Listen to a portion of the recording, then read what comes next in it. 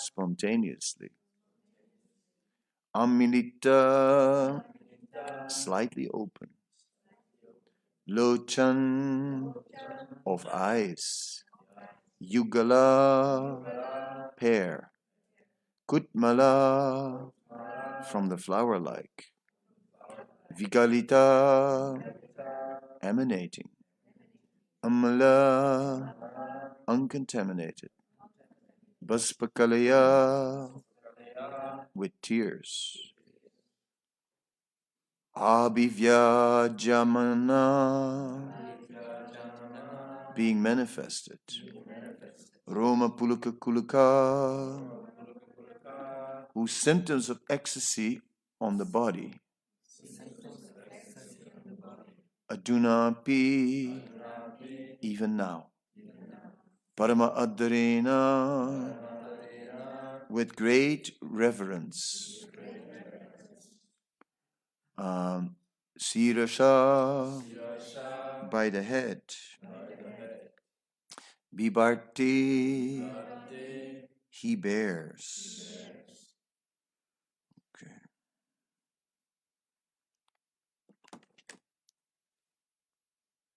All right. Translation. Dhruva Maharaj, the famous son of Maharaj Uttanapad, is known as the most exalted devotee of the Supreme Lord because of his firm determination in executing devotional service.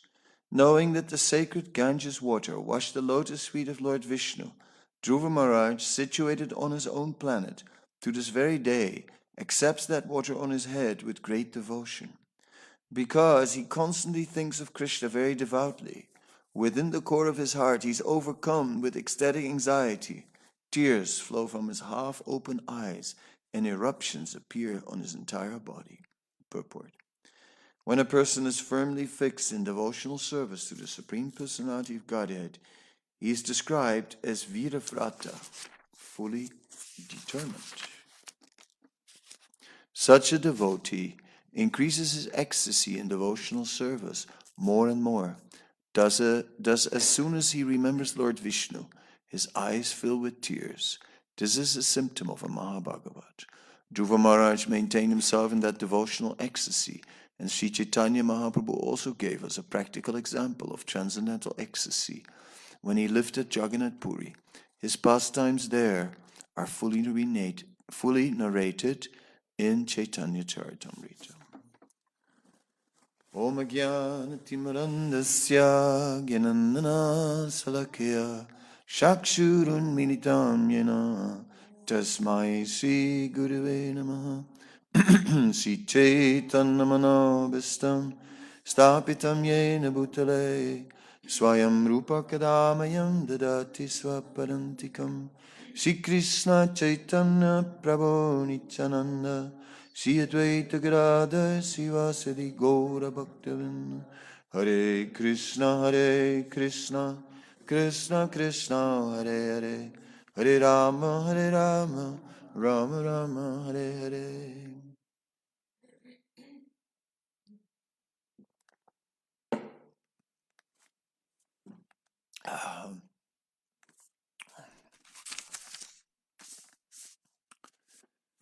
So SB 517-2.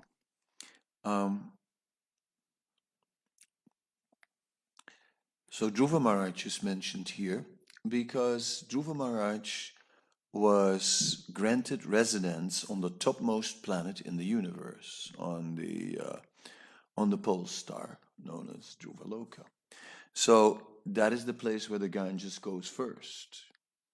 Therefore, yesterday we heard that Lord Vamanadev, he stretched his legs and cracked with his toe the shell of the universe. And then some water from the causal ocean entered and washed the lotus feet of the Lord as well. So not only was the water from the causal ocean, but it had also washed the lotus feet of the Lord. Lord Vamanadev is a Leela avatar who appeared as the son in the heavenly planets of Kasyapa and Aditi. When Vamanadev then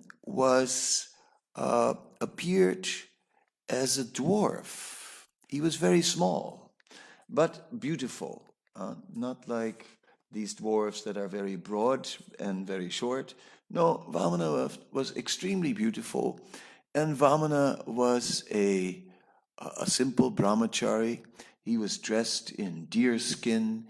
He was having a straw belt, and he had a parasol, and he had these wooden peg shoes, and in this way, Vamana, he had a water pot. So Vamana was very beautiful.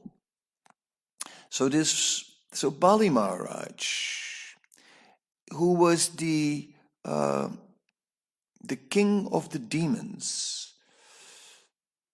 Bali Maharaj had performed a great sacrifice, and at the same time, Indra, the god of the heavenly regions, he had committed an offense.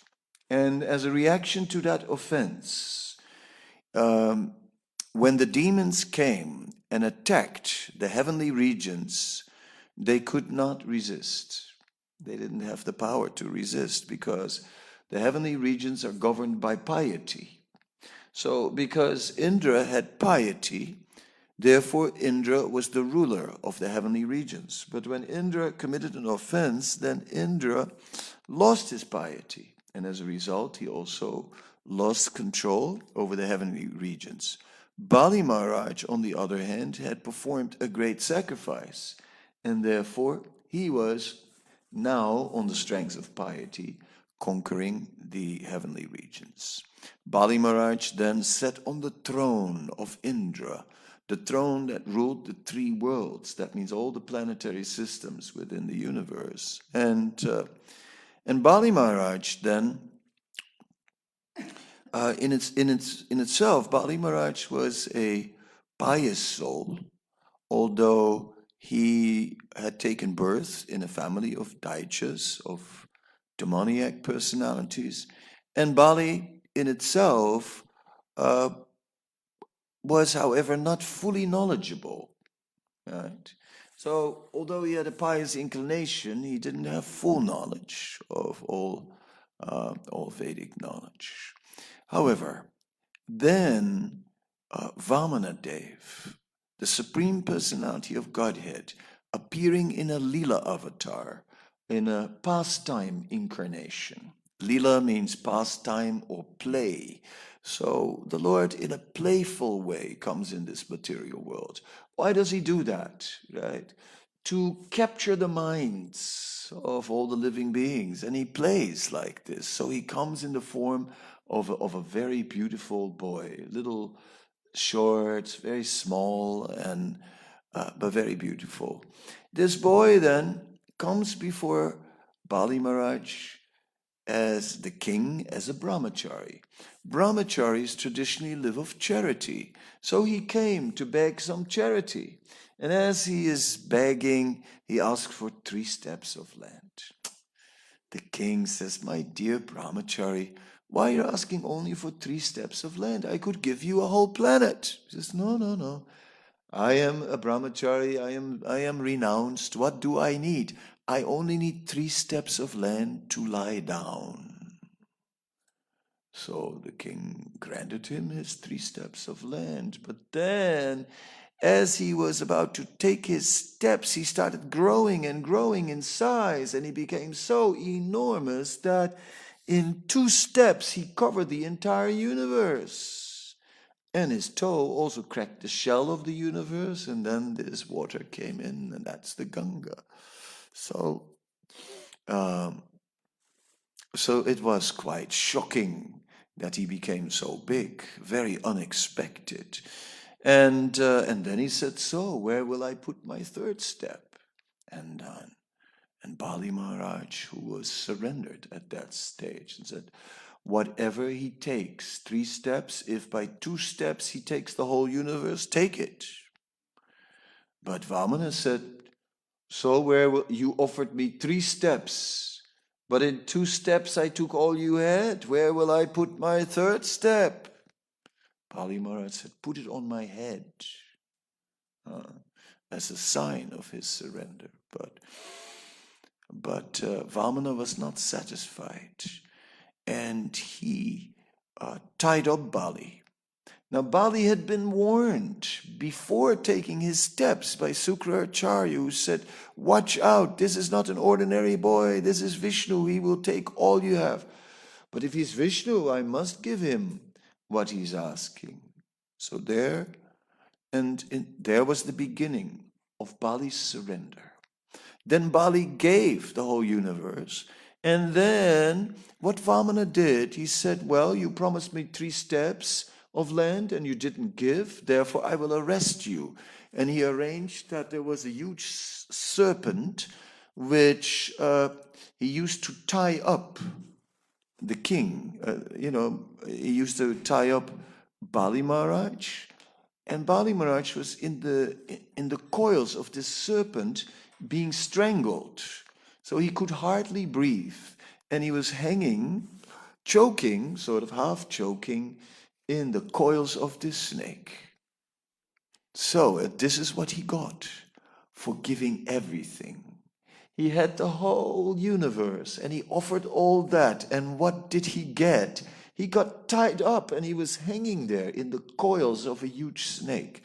So a lot of people would have sort of changed their mind, would have in that condition thought, I surrendered, and now, and now he does this to me and get angry.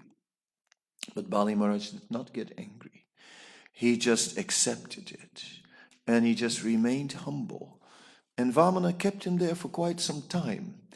And externally, in the end, he would not release him until his mother came. When his mother personally came and said, come on, let him go, then he let him go. But Bali Maharaj then got a great reward because he was given a planet just below Earth, which has greater opulence than the abode of Indra. So although he lost, in one sense, he gave him that abode, and there Bali Maharaj lived like a great devotee of the Lord. And not only that, Vamanadev himself, he became the guard of the palace of Bali Maharaj. So he also got the personal association of the Lord. So he did get the mercy in the end, but he was tested before he got it. So that is significant. So leaving that part aside, although it is significant, we are now following the Ganga, which comes down in the universe and then comes to the first planet, Dhruva Loka. And we see here Dhruva. And Dhruva is also a great personality. Dhruva then, as a child in Vrindavan, there is a beautiful place, very nice. It is called Dhruva Tila. It is in Madhuvan, and Madhuvan is the sweet forest, and it is indeed the sweet forest. It is very beautiful, and there on Dhruva Tila, the hill is a temple, and that temple is dedicated to Dhruva Maharaj, and there on the central altar there is a deity of Dhruva and Narada Muni. The story goes that Dhruva was a Kshatriya, and Kshatriyas are warriors, and they have a sense of honor, and they will not be insulted. So he was Dhruva, 5 years old, and his father had 2 queens, and Dhruva was the son of the elder queen. Then one day the son of the younger one was seated on the father's lap. Then Dhruva also wanted to sit on there. But the younger queen said, no, you cannot sit on the lap of your father because you have not taken birth of my womb. And his stepbrother was pushing him down also. So both mother and son were down. So he was angry with both of them. Then he was so angry, so insulted, so angry, he couldn't tolerate it. And he wanted a solution. So he went to his mother, and his mother said, there's nothing I can do because I'm not the favorite of the king. The mother says, at this point, no one can help you, only God can help you. He said, okay, where is he? Where is God? And the mother said, well, I heard he's in the forest. All right. And he was going to the forest, 5 years old, going to the forest. And nothing in the world was going to stop him because he was a Kshatriya. And he was very determined. In this way, he went to that forest. And he sat there in meditation, waiting for the Supreme Lord to appear.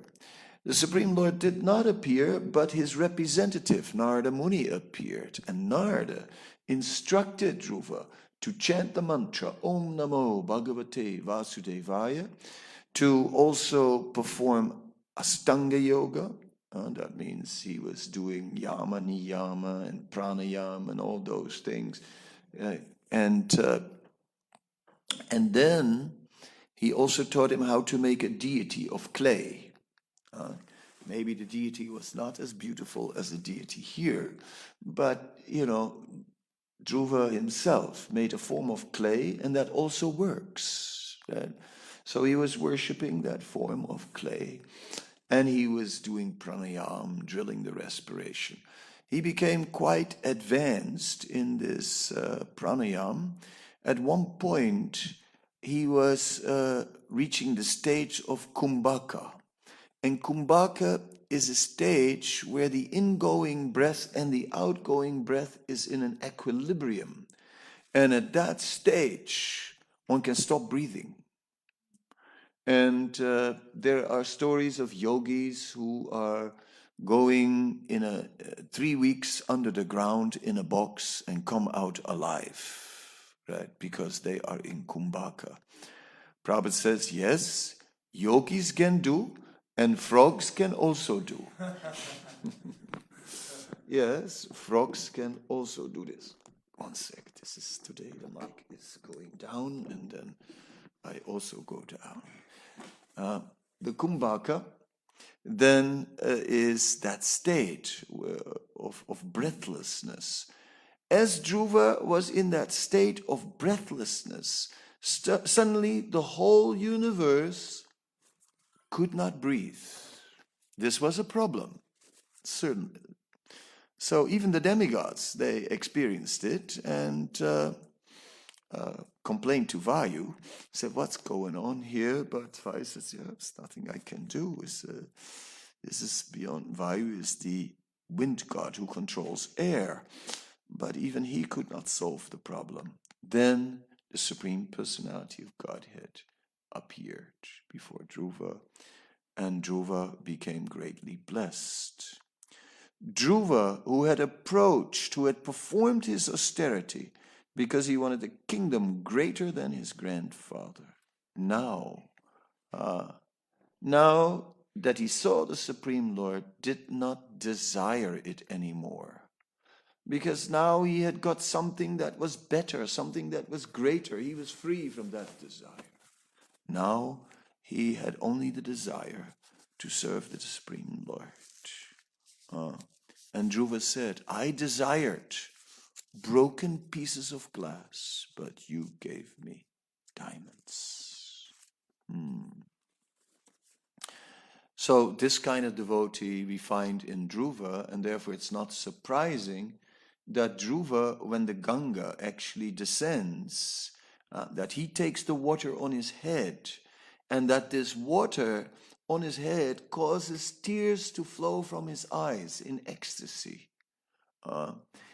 Deeply emotional. In other words, his devotion is not just devotion out of duty, just as we are bowing down. Here's the temple, here's the deity is the Supreme Lord, so we are supposed to bow down, then we bow down. No, Dhruva was doing so out of love.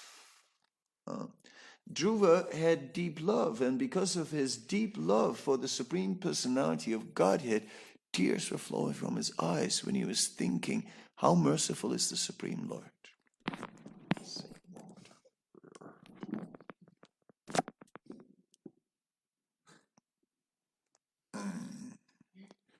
Yes, like this I stay straight.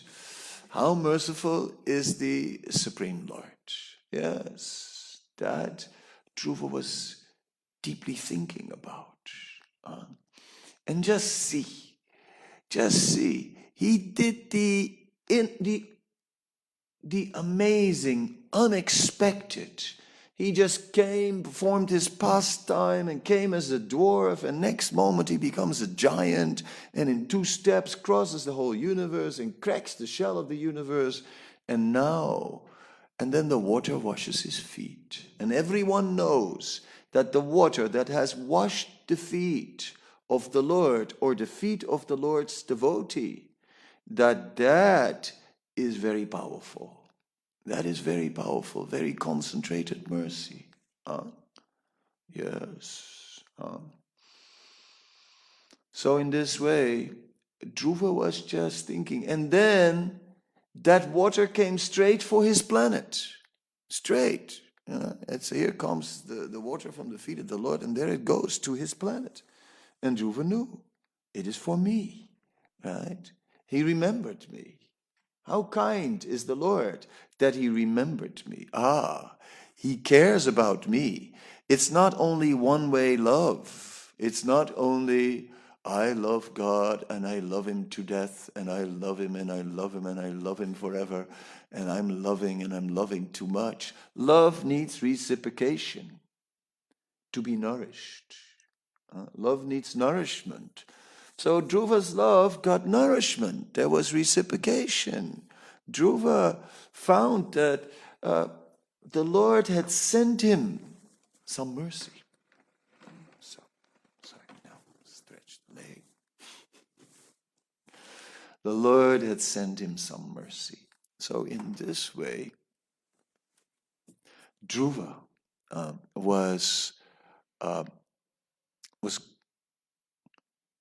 had really purchased the Lord by his chanting, by his worship, not only his worship in the forest, but his continuous worship.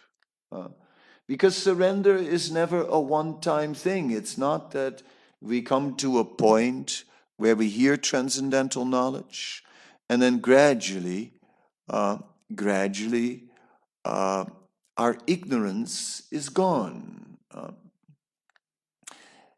The Acharyas explain that all living beings in this world are born in ignorance, in avidya. That's why we have to go to school, because we have to learn so many things, even before school. It's like,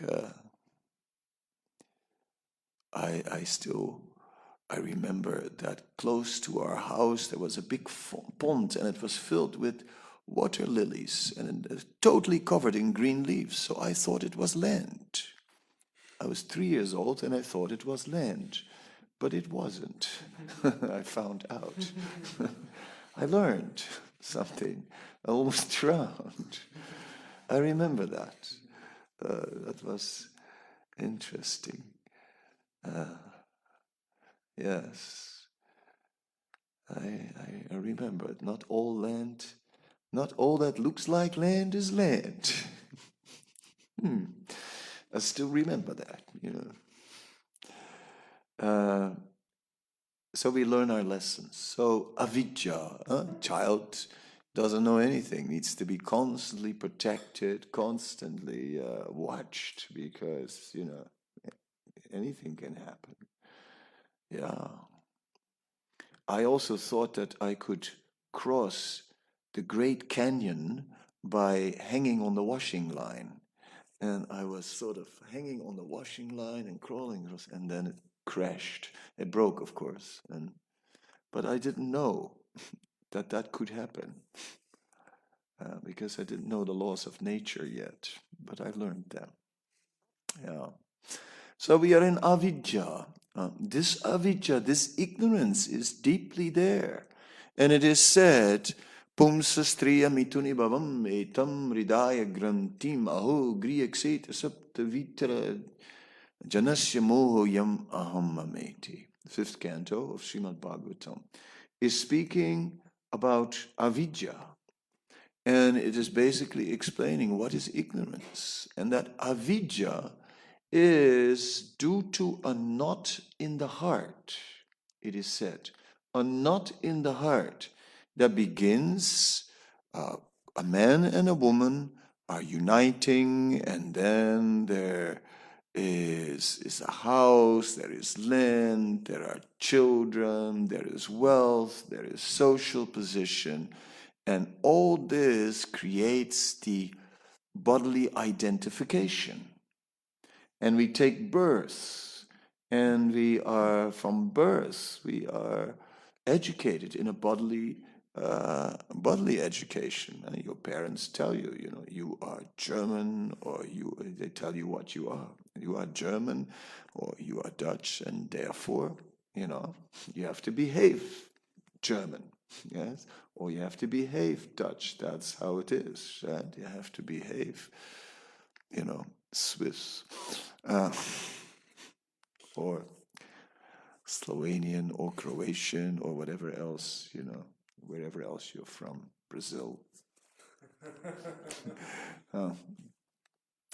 Copacabana. Yeah, so, and then we are meant to behave like that. Like, I'm from the north of the country, and then that's Protestant, and in the south is Catholic, and then so Catholics, they celebrate Carnival, but the Protestants don't, and then so I once went to Carnival, and I came there at 10 in the morning, and all the people were totally drunk, and they were like dancing around in the cafe. I looked at it, right, with my northern eyes, and thought, I can't relate to this. Turned around, got in the car, and drove away, And like, Carnival, it went over my head, So, in other words, we are brought up in a certain way, and it becomes part of us. Anthropologists say man is suspended between nature and culture, and that is the situation. We are suspended between nature and culture, and the culture becomes like a second nature, and it's difficult to separate the two. Very difficult. So here we are, conditioned in the bodily concept of life. And that causes our ignorance of who we really are, that we really are eternal spirit souls, and in an eternal relationship with the Supreme Lord. That doesn't mean that we always walk with our heads in the clouds. It also means we are on earth, we're also on the ground at the same time, because it's not that it's only spiritual above the clouds, right? Oh yes, above the clouds it's really spiritual. No, below the clouds it's also spiritual. On the ground, it's just as the ground is also from spiritual origin. Everything is spiritual in origin. So gradually, therefore it doesn't mean that spirituality automatically means that one is sort of a very otherworldly person who's sort of like totally impractical and living in some sort of cloud. I'm not speaking about that cloud, but it does inspire me a little to speak about clouds. Yes, no, it's not like that. We can see in Srila Prabhupada that he was the most exalted and that he was able to practically see the spiritual world with his own eyes, and simultaneously was completely turned on when it came to life on earth. Right? He was with it. He was totally with the times, with the people, wherever he was, and he had no problem to connect with the situation. He came to New York and he totally connected with the hippies who were like 50 years younger, who were from a totally different culture.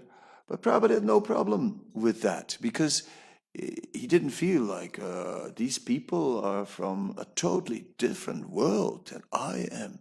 No, he could see they're human. They're as human as I am. Prabhupada never stopped being human, right? Yes, he was superhuman. He was transcendental. He was spiritual. He was full of love of God, like Dhruva. He also was crying tears sometimes, and a tear like a diamond appeared in the corner of his eye and glittered there. And everyone said, "Did you see that diamond?" Everyone saw the diamond. Yes, Prabhupada was full of love for Krishna, and therefore he could always think of Krishna.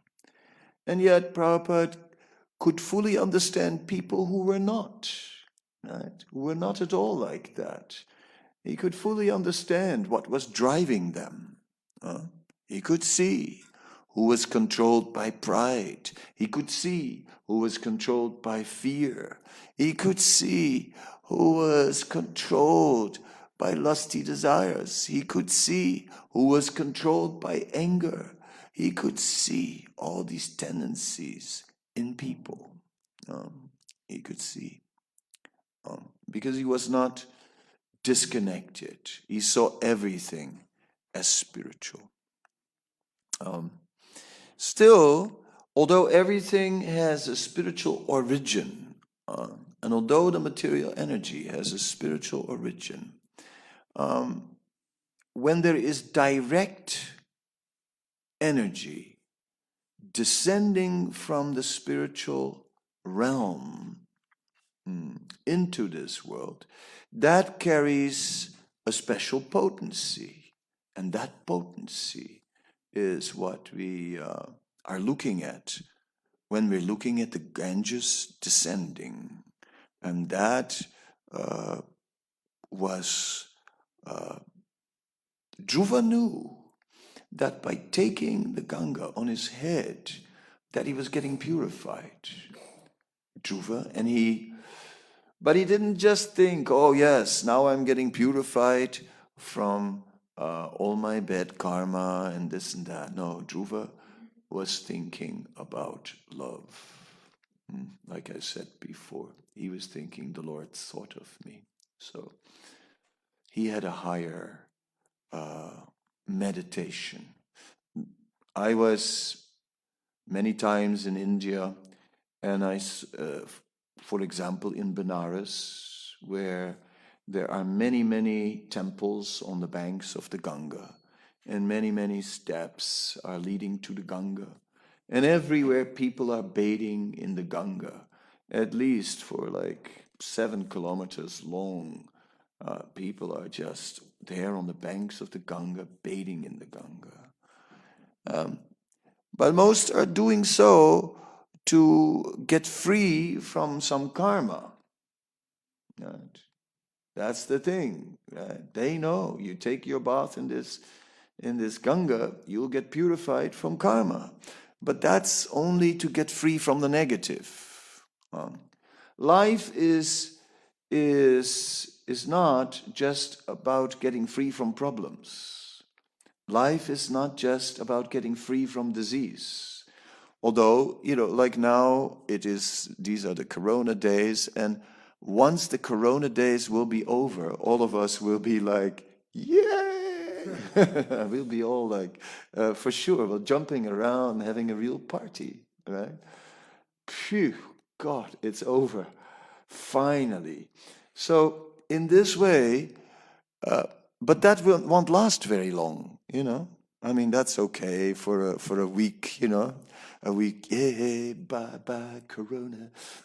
You know, we can have some fun for a week like that. But then say, no, well, it's not enough. You can't be happy for the rest of your life because there's no more Corona.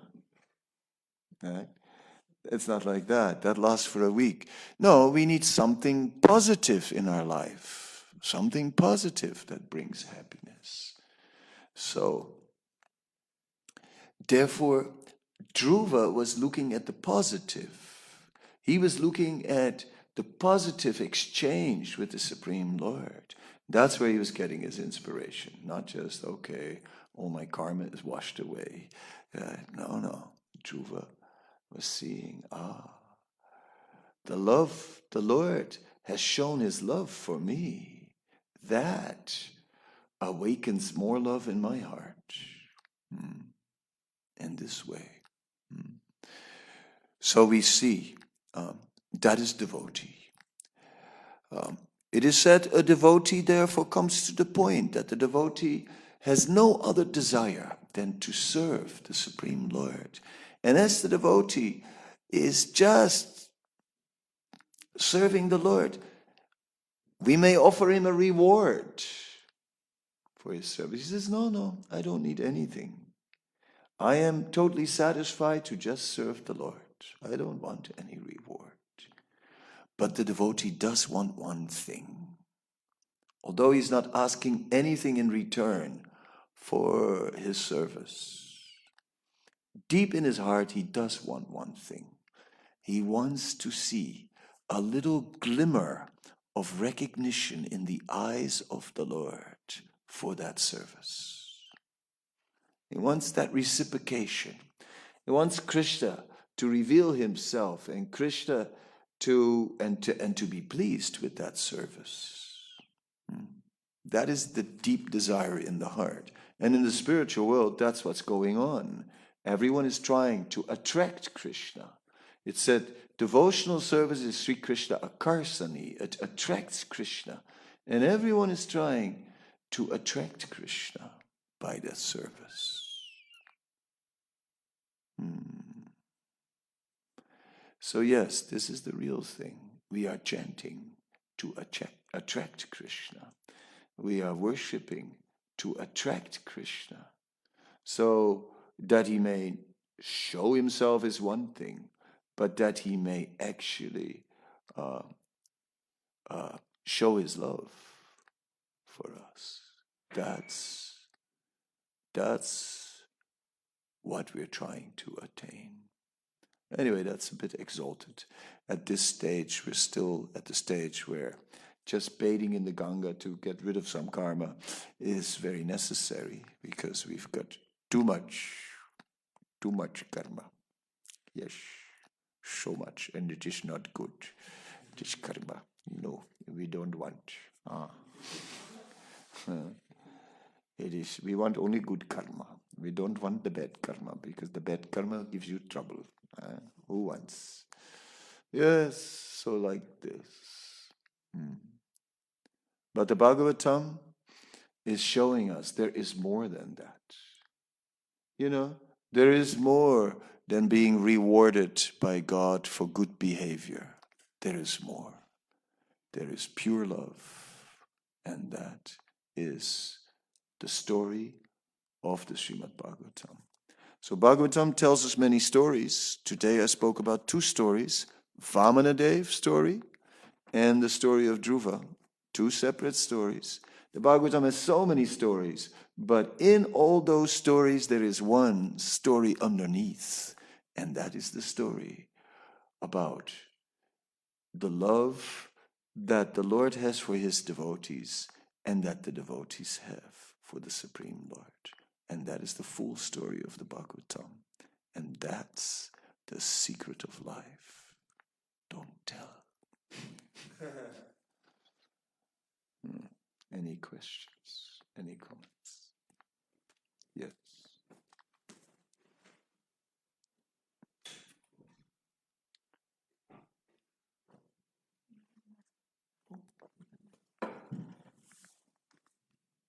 Thank you for the lecture.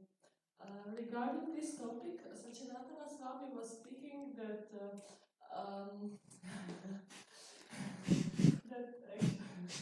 that we should also give to the Lord good things, but also we need to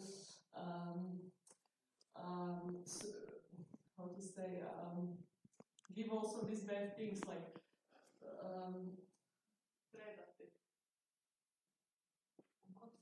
kao predati loše stvari. Surrender also this. We have to give up our bad qualities. Offer them. Yes, to also offer these bad things faults that we have.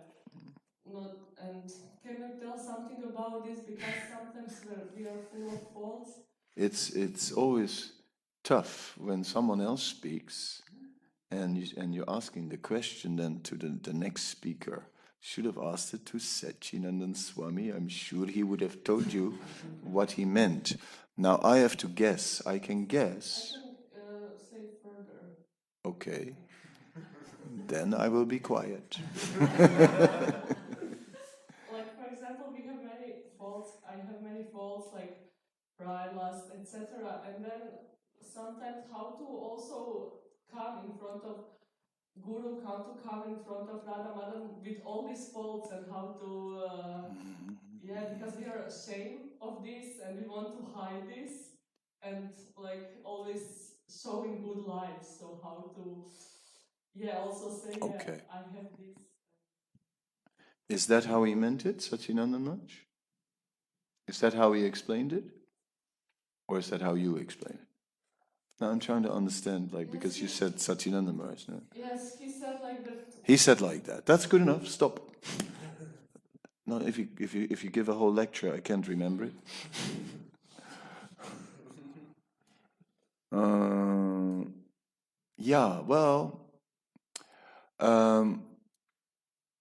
Yes, we honesty. There is something called humility, right? And that we go before the Lord in a humble state of mind. And humility is connected to honesty, because that we are ready to admit who we really are, not pretending, not holding up a big show, but really showing our shortcomings also. But at the same time, we're also trying to overcome our shortcomings. And we cannot just consciously act according to faults and say, well, Krishna, you have to take me the way I am. No, we're trying to act in a saintly way, but then we fall short. And then we come before the Lord and say, my Lord, I'm falling short, I'm full of faults, but still I'm trying, so please bestow your mercy upon me. That's the prayer. But we have to try and behave saintly, not just it's just the way I am, Okay, Madhamahan, that's the way I am. No, we also have to try and improve. But it's very difficult, like Yudhisthira Maharaj is described in the Bhagavatam, another story in the Bhagavatam of a great personality. And it said Yudhisthira Maharaj, he had never spoken a lie in his life, and therefore he had a chariot and the wheels would not touch the ground. Yes. Now, I don't know. My wheels are touching the ground of my chariot out there. So what can you conclude from that, I think so. The wheels speak very clearly, right? what to do. So I can't avoid it, every once in a while. Although I'm trying, and not always, I'm trying not to lie, but it just it slips out, right?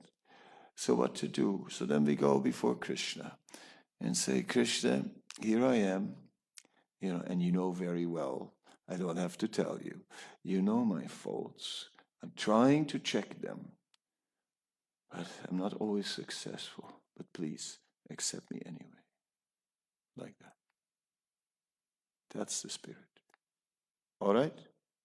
Yeah, I just wanted to ask, is this really enough? Because it's really enough.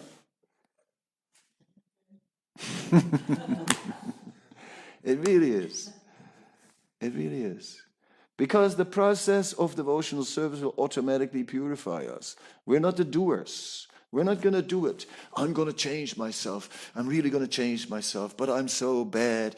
I have to change. I have to try harder. I'm going to try harder. Is there a wall I can hit my head against? Oh, yes, that's good. Oh, that's not hard enough. Is there a harder wall? Yes. It's like, I'm going to try and really. And I would take my bath out there in that Bach, in that water. But it's not cold enough.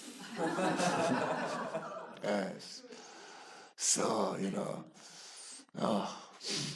then we go back to the old thing, take the cord and beat yourself on the back and all these things. No. We do the best we can, but for real. And then we will be purified in the process of devotional service. Now I give the mic to your neighbor. Already gave. Hare Krishna Maharaj, thank you very much for your class. Actually, I would like to ask you German, is this okay? Ja. Und zwar, warum bekommen wir, oder speziell ich... Sprich mal in die Mikro auch noch. Warum bekommen wir, speziell ich, manchmal so starke Tests oder so zu große Hürden, worüber denke ich schaffe es nicht. Ich dachte, dass ich das war. Ich dachte, dass nur ich das Krishna das mit mir machte. Aber er macht es mit dir auch. Maharaj, also es ist unglaublich, aber ich kriege wirklich so heftige Tests. Ja, ich auch. Wahrscheinlich, aber die Frage ist, was möchte Krishna sehen von uns? Ja. Unsere Liebe, unsere Ego-Reinigung, oder was ist dahinter? Weißt du, was ich meine? Ja. Man tut, was man so kann und okay. sich und kommt zu Mangalartig etc. Aber irgendwie, das ist schon... Am Grenze, ja. Ich verstehe. Okay, basically it's about being purified by Krishna through various difficulties and so on, karma, whatever. But these tests that she's getting are especially heavy. And so heavy that it brings, it comes to the limit practically. And what does Krishna want? I have a story for you, and that is this. One day, when we were small, we thought of building a life. And as we thought of building a life, it was just like building a house. And oh yes, we designed it nicely, and and there it was, my life. Pictures we have of it also, and it's everywhere. We even have a Facebook page where it is nicely shown. Our life, my house that I have built. It said, but then when we became involved in Krishna consciousness, then Krishna, he began to make changes in that house. Yes. Now that was to be expected. We were ready for it. We'd read that in the books. You get some purification. So Krishna is going to make some changes in the house. But lately what he's doing, it is too much. He is like breaking the whole house. What is this? what is this? And he's supposed to, okay, some modifications, but now he's breaking the whole house. I heard that he's not just modifying it a little bit so that I can live in there. Lately, I heard he's breaking the whole house and changing the whole house so that he can live in there.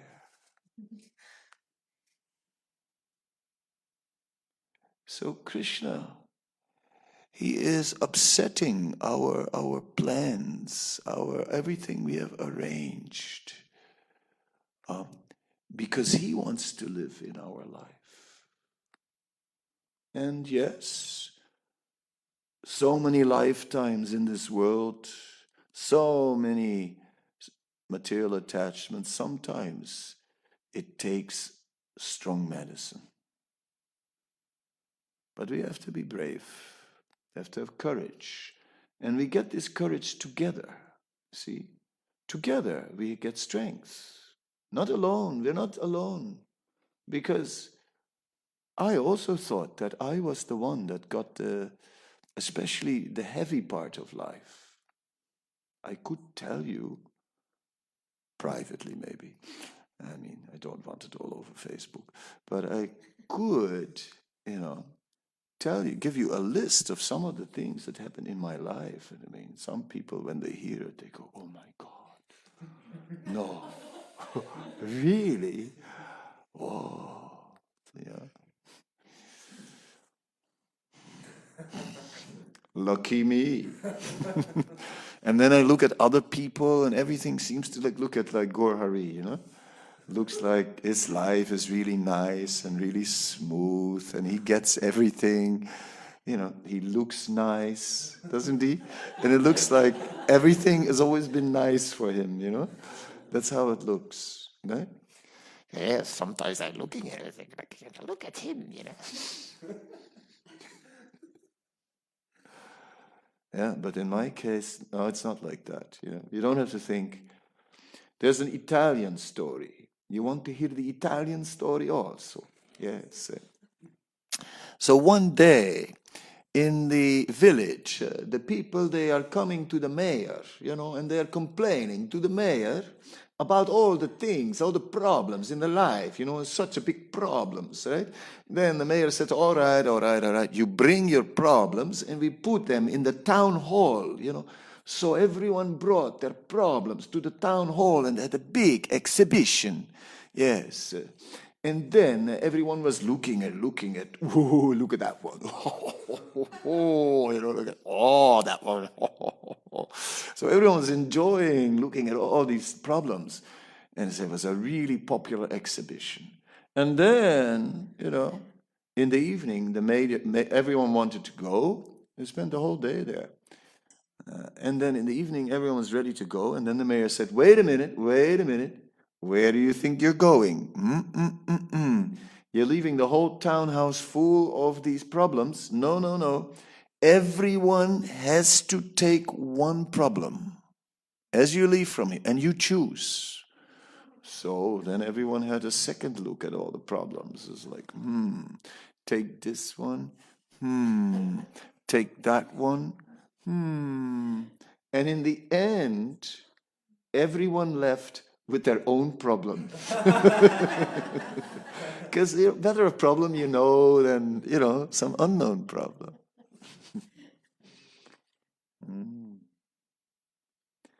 Yeah, we have to be brave. And together we'll do it. Together. That's why we need a community, Community gives us, and we need love and trust in the community. We need real relationships in the community so we can open our heart. Because when we can open our heart, then we can actually, get some relief. And all right, then we can deal with it all and say yes. But yeah.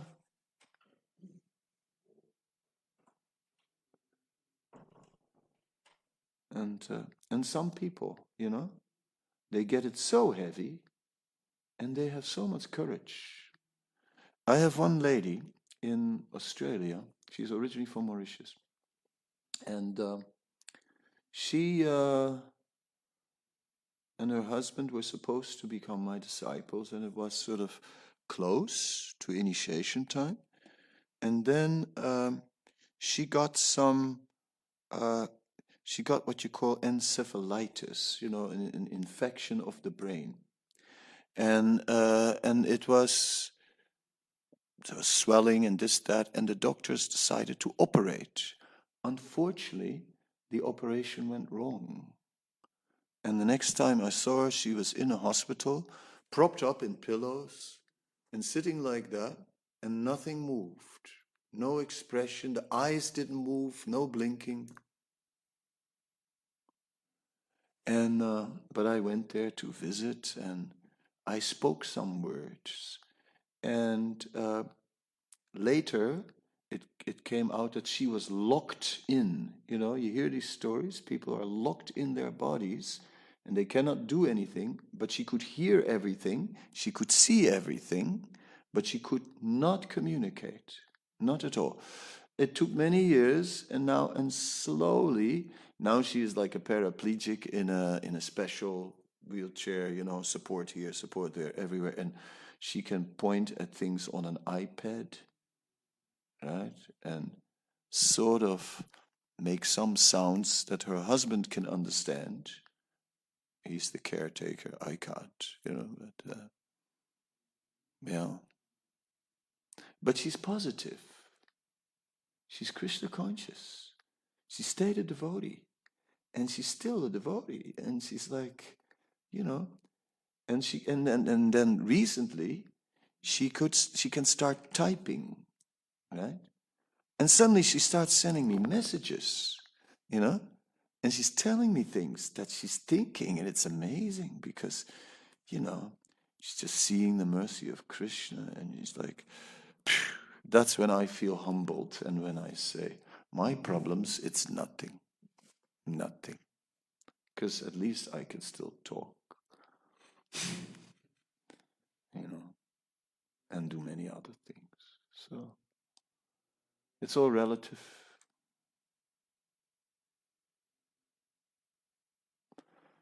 Yeah, other question.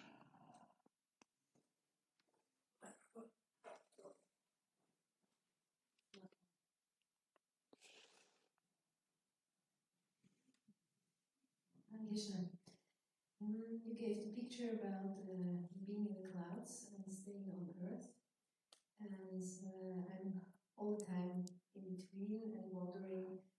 We should focus on Krishna. We should absorb in the scriptures, whatever. And of course, I'm eager, but then also I have the feeling of, oh my God, I'm going in the clouds. I'm not anymore of this world. So I'm really hesitating to fully go there. But on the other hand, when I'm too much on earth, then of course I'm entangled in all what is here. So could you elaborate how to keep there like a healthy balance, or how to deal with this? To not escape, but also not to be entangled. Yeah.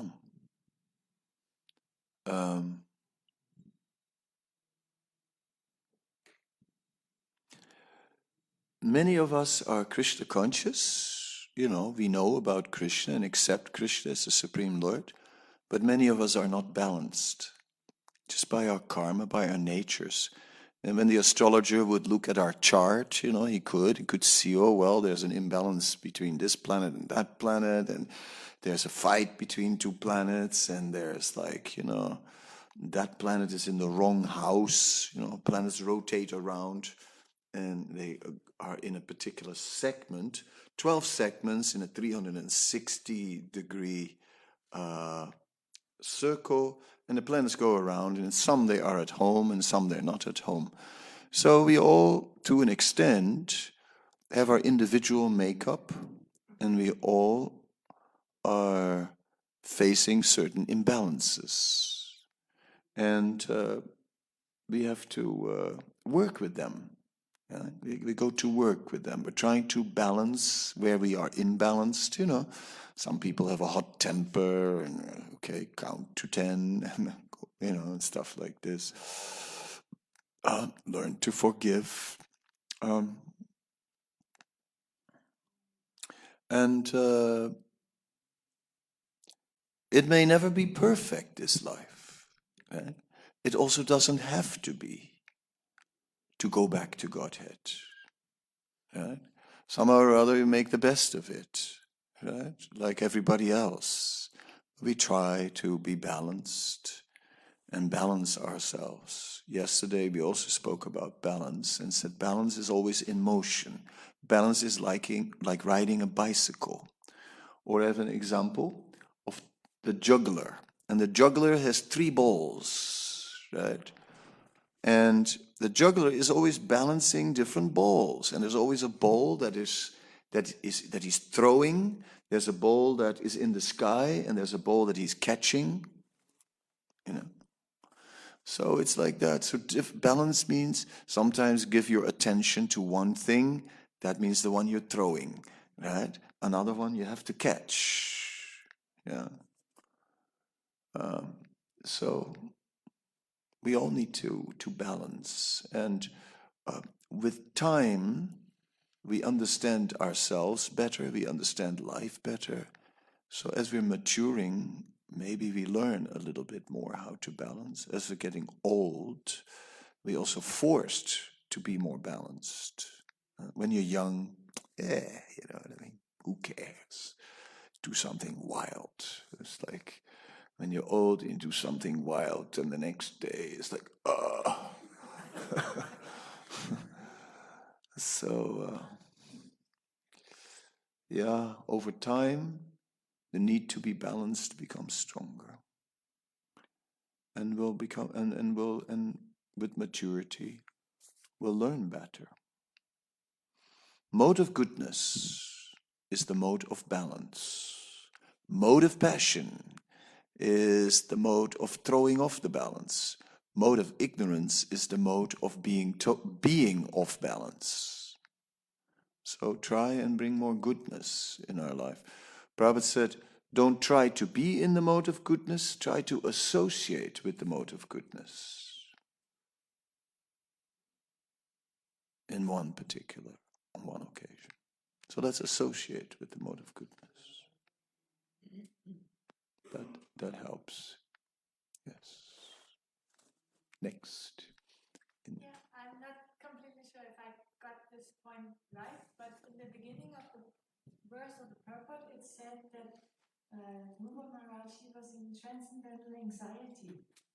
So usually you think that the spiritual person should be free from anxiety and be completely happy and peaceful.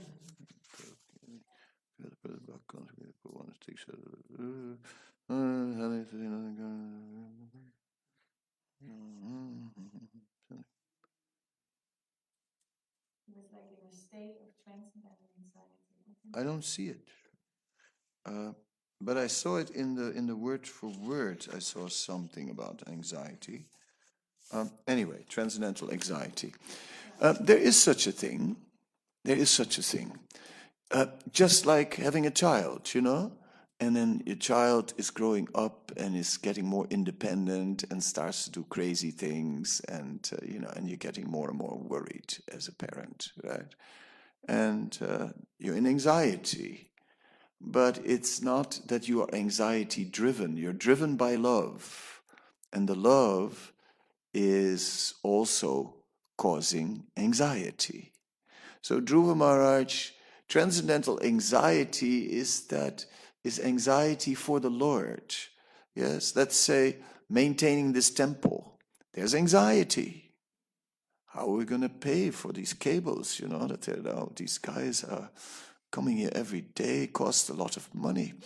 Where are we going to get this money, etc.? Income is down, no visitors, no this, that, anxiety,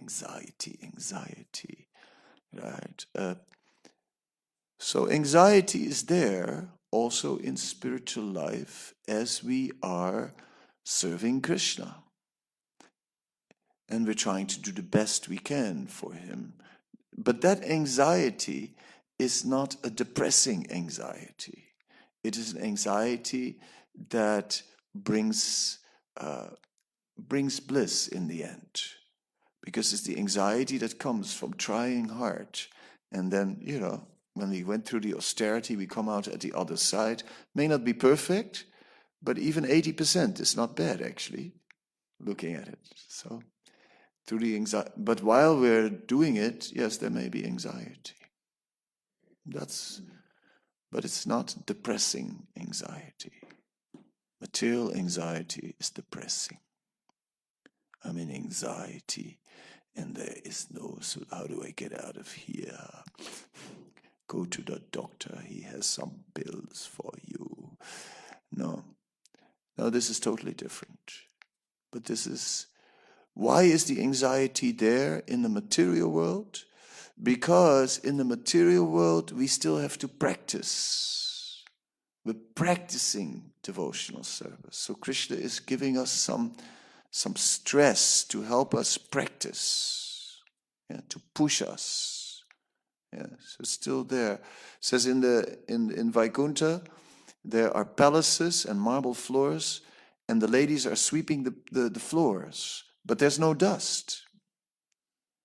If here there was no dust, we would never sweep. They said, forget it. But they sweep out of love.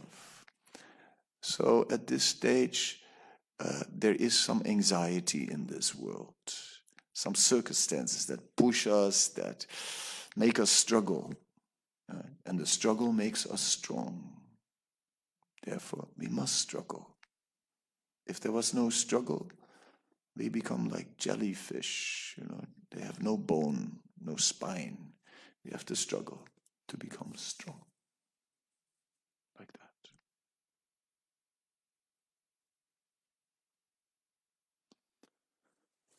Thank you. Srila Prabhupada Ki Jai.